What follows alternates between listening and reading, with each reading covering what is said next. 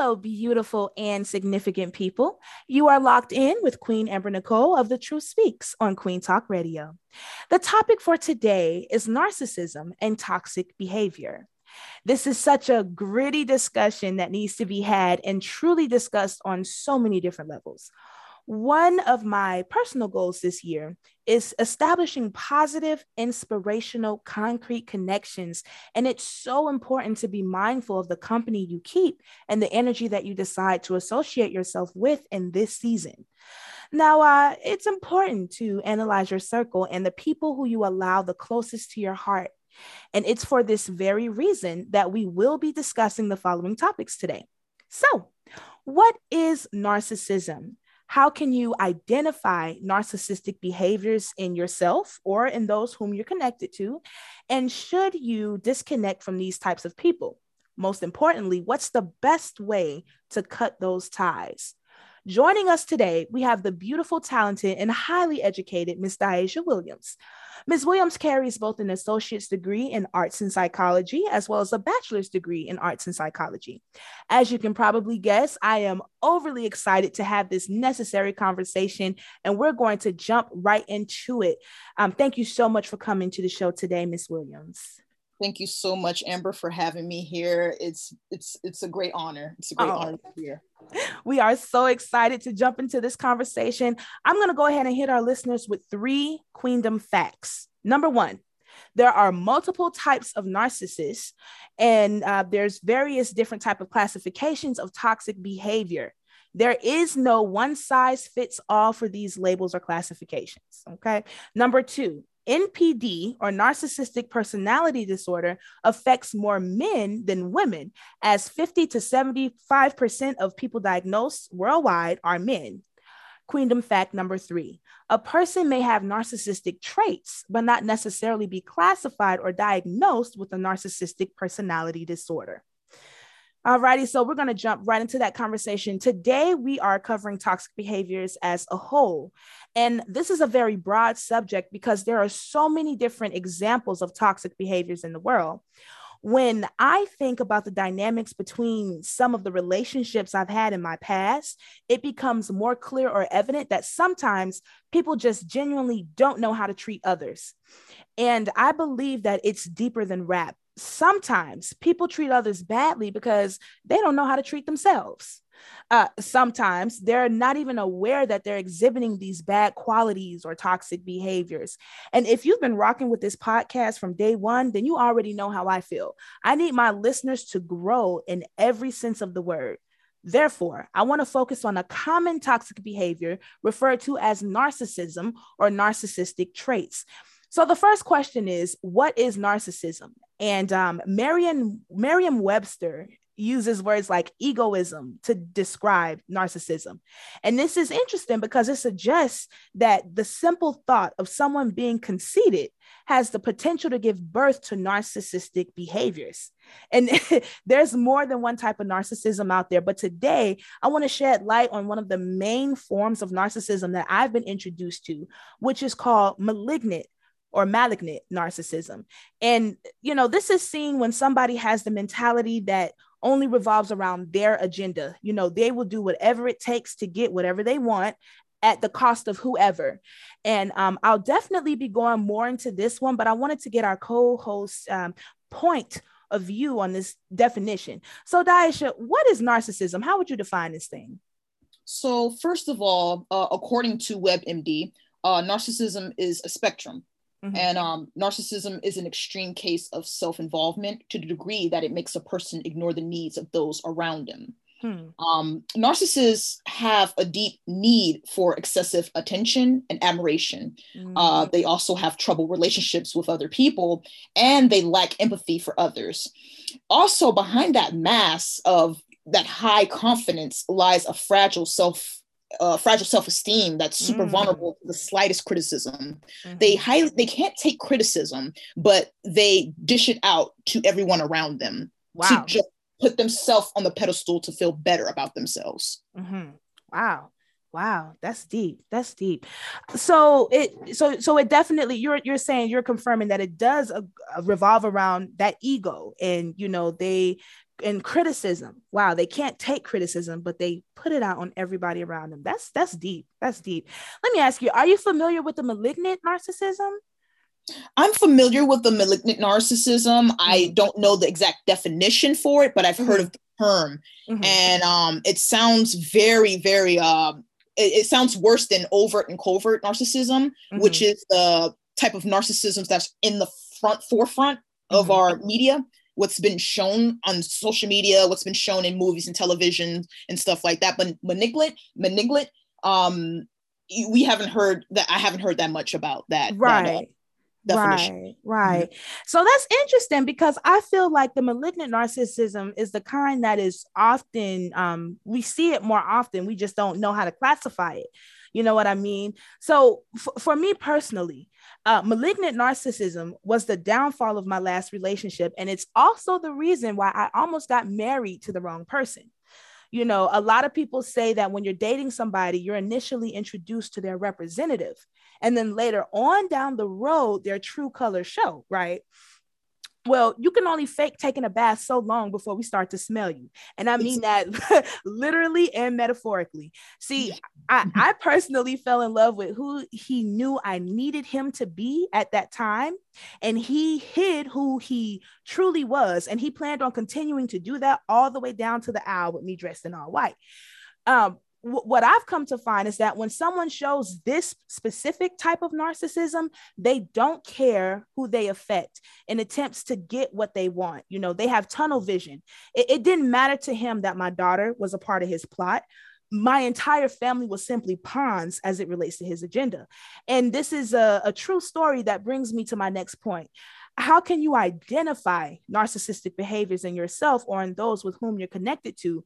Because for me, it was the unwillingness to compromise, the my way or the highway point of view, the ability to naturally hurt somebody and not give two flying frisbees how they feel about it, or if they heal. So Dyasia, if you will, help our listeners to get a concrete understanding as to how they can identify these toxic behaviors. When it comes down to identifying narcissistic behaviors in yourself, this can be included in that as well. The first step is to look inwards and start breaking down your triggers and reactions and paying attention to certain situations and how we react to them. And seeing our reactions are healthy or toxic according to others as well, because other people are going to express their, feelings towards a certain reaction. And we all have those certain reactions. It's either positive or negative. And everyone has moments in their lives that we feel entitled to things or people. We also take advantage of people if we want to admit it or not. Wow. We can also lack empathy for others if we don't understand their situations or circumstances. We all find ourselves in situations where we use people, or we take advantage of people, or we think highly of ourselves versus somebody else. Right. We also see it in today in the world. This is why we have different boxes, and this is why we classify each other in these boxes to make ourselves feel better, to set ourselves apart from those types of groups, those types of settings.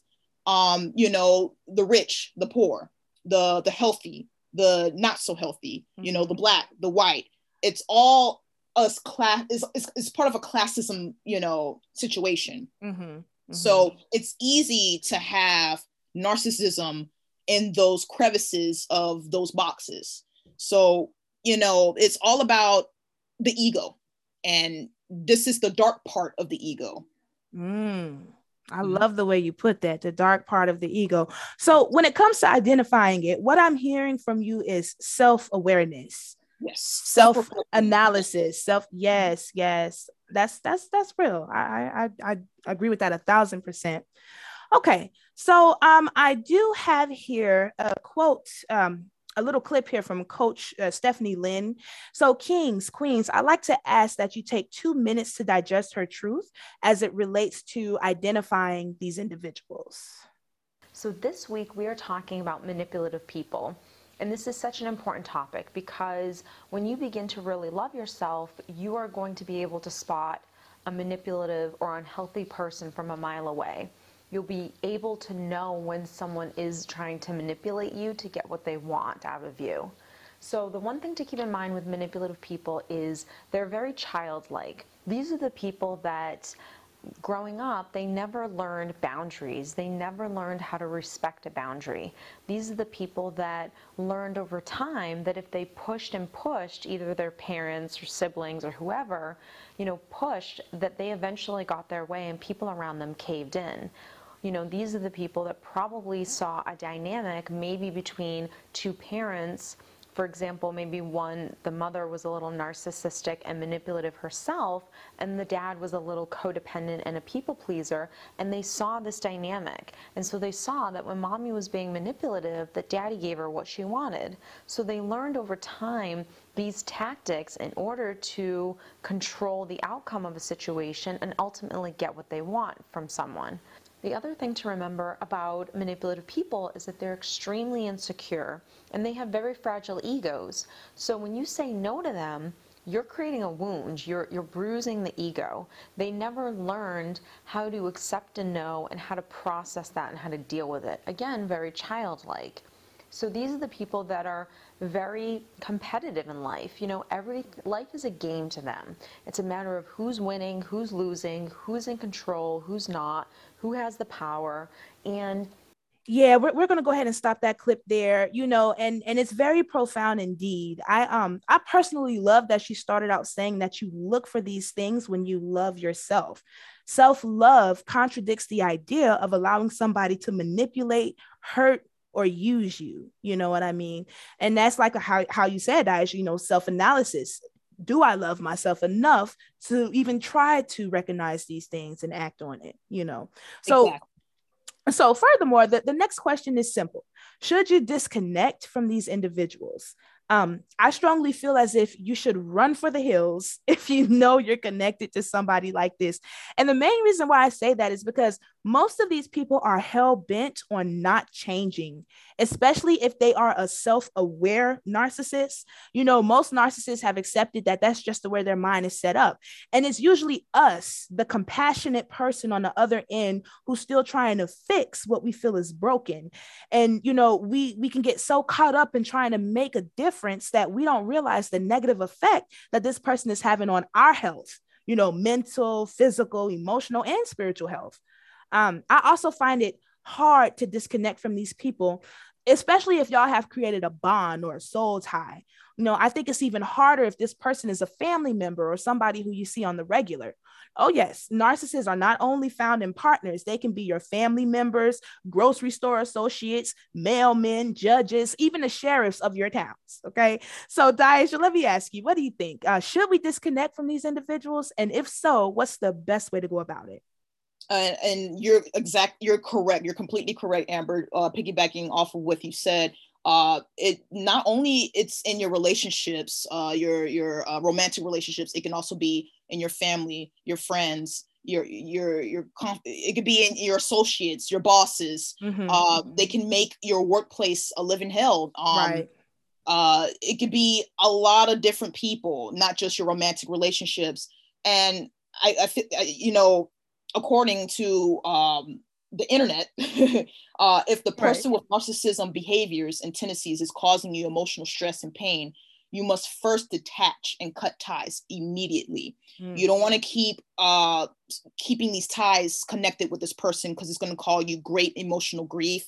It can also bring in mental issues such as suicide, depression, anxiety, things that you don't want to go through, especially if you're among people that love and care for you and you can do better. You know that this is not who you are. And this person can bring out a lot of ugly sides in you. You become more ravenous. You become more angry with the world. You start changing for the worse, and you just don't want that to happen. And the best way is to cut ties with a narcissist, and you have to be patient. It's easier said than done. You just can't automatically cut ties with this person. you're gonna fall, you're gonna tumble, you're gonna make those mistakes, you're gonna go back and talk to this person because, like you said, you know, these people have a bond with you. This can be a family member, someone that's been there for you, someone that you confided in, someone that took care of you, you know. So you're gonna have those times where you're gonna stumble and fall, but you have to be patient with yourself. Don't be hard on yourself if you go back to those you know, toxic, you know, situations. Right. And it would like I said, it will take some time. Go complete no contact. If you keep communicating with this narc, then you will never detach from that person. Cold turkey. You have to go complete cold turkey, complete. And remember that your attachment with the narc is just an illusion. You're attached to an idea of them. You're not attached to who they are. You're attached to the idea of them. Ooh, who they could be. Yes. If you were attached to that person, you would completely cut it off. You would be like, oh yeah, this person is completely nasty, I don't want them around me. But you're attached to this illusion, and you got to completely cut that illusion off. You're attached to the idea of them. You have to, like I said again, have that deep self-reflection. You got to know who you are. You got to always look inside yourself. Always, if you can, just write a list of what you expect out of your partner or that family member or that friend or that boss, whoever it is that's causing you this harm. Write down a list of what you deserve, what is considered positive in your life, what makes you happy, what makes you feel comfortable, what makes you get up out of the bed every day to, you know, strive to become the better person. Yes. The better version of yourself. So write it down, take notes, do some self-reflection. I also, you know, recommend therapy. Therapy is huge. Yes. Huge. It's a huge thing to do when it comes down to accepting that you've been put through so much misery and so much trauma. It's good to talk to somebody, especially a therapist, a professional therapist, about these situations that you're having, because you can't do it alone. There's no way you can do this alone. You need someone there that's going to help you. And also I include meditation. I feel like meditation is such an underrated activity. I feel like we should include it every day in our lives because we're constantly going through stress. It's life. Life is hard. Life is not easy. So we must include therapy, self-reflection, and meditation. And if you keep those three in rotation, it will be like that person never existed. They will be completely out of your life. They will look at you like you're the complete stranger. And they will get rid of you because they can't manipulate you anymore. They can't cause you any more harm. So once you start finding that confidence, once you start getting those positive feelings in and becoming a stronger, better version of yourself, that person that's causing you that pain will just completely disappear. They won't even bother you no more. Right. And it's like getting that demon finally off your shoulder, and you're living that life that you're supposed to be living. Wow. That's beautiful. Self-reflection, therapy, meditation. Yes. 3 takeaway points. I love it. Okay. You know, it's interesting when it comes to how to go about it, because one thing my last relationship taught me is that when you can't really play with it or cut them off in phases. You know, I actually had a love for this dude. And as a result of that, I would have been perfectly fine with remaining friends when I realized that we couldn't properly function in a relationship. You know, that connection was unhealthy, and he represented my worst qualities while I'd like to believe that I represented his best, you know, humbly speaking. And I thought that we could balance each other out. He did too, but being equally yoked is everything. He made it clear to me time and time again that friendship was not an option. In his eyes, it was either we together or we together. You know, there was no in between. And that again piggybacks off of that inability to accept a no or a contradicting point of view. And it's sad, man, you know, because a malignant narcissist will consume every part of you and drain that energy and light right on out.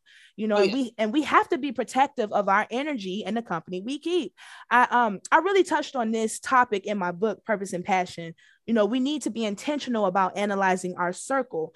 Also, mental and personality disorders are issues that have plagued our communities for centuries. And we have a tendency to dust mental issues under the rug and invite guests to just step over it.